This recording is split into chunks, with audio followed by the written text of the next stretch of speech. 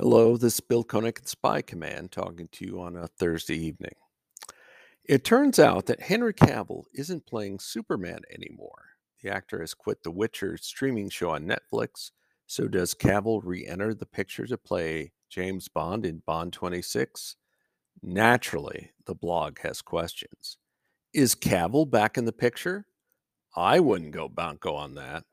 Much has been made how Cavill, now 39, was in contention to play Bond for Casino Royale back when he was in his early 20s.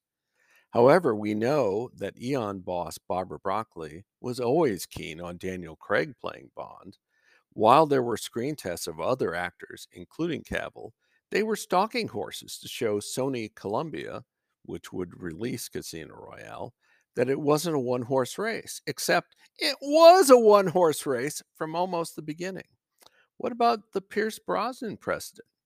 Eon had signed Brosnan in the 1980s to play Bond, but the actor's ties to the Remington Steele TV show got in the way when NBC renewed the series at the last minute. Eon would bring Brosnan back to play Bond for GoldenEye 1995. Eon has never shown that level of commitment to Cavill. Are you skeptical that Cavill has a chance this time?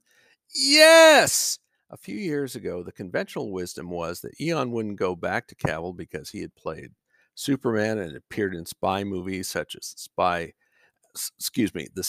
Man from Uncle in 2015 and Mission Impossible Fallout in 2018.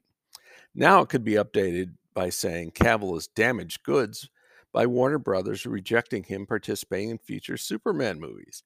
And don't forget, the Man from Uncle movies had modest box office.